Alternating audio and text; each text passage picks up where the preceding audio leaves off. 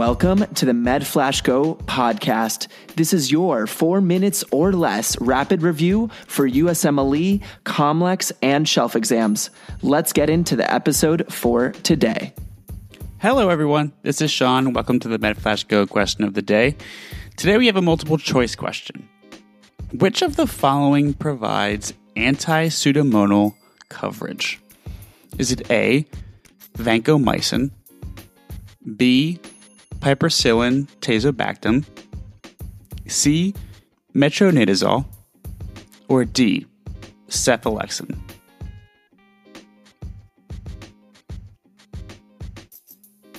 And the answer is B, piperacillin tazobactam. All right, so today I'm just going to briefly go over the first line agents for Pseudomonas aeruginosa. And real quick, because this is somewhat memorization, which first line agent against Pseudomonas is PO or can be taken orally?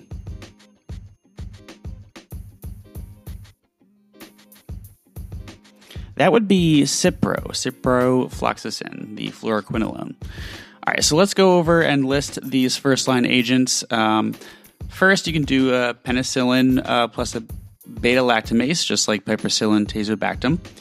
You could use a cephalosporin like cefepime, which is fourth generation. You could use a monobactam like aztreonam. You can use a carbapenem. Those are the doripenem, meropenem, and imipenem. And then the other option is what we asked in the follow-up question. You can use the fluoroquinolones, mostly Cipro, and that can be taken PO or orally. All right, this question is more likely to come up on the wards than the boards, but I thought it was a good quick topic for review. Okay, really quickly, just remember first-line agents, penicillin plus beta-lactamase, cephalosporins, fourth gen, monobactams like aztreonam, carbapenems, or fluoroquinolones. All right, thank you so much for joining in, and best of luck studying. These questions are powered by MedFlash Go, the first voice-based interactive medical question bank currently available on Alexa. To get access to your first 50 free questions, go on to your Alexa application and search MedFlash Go in the skills section.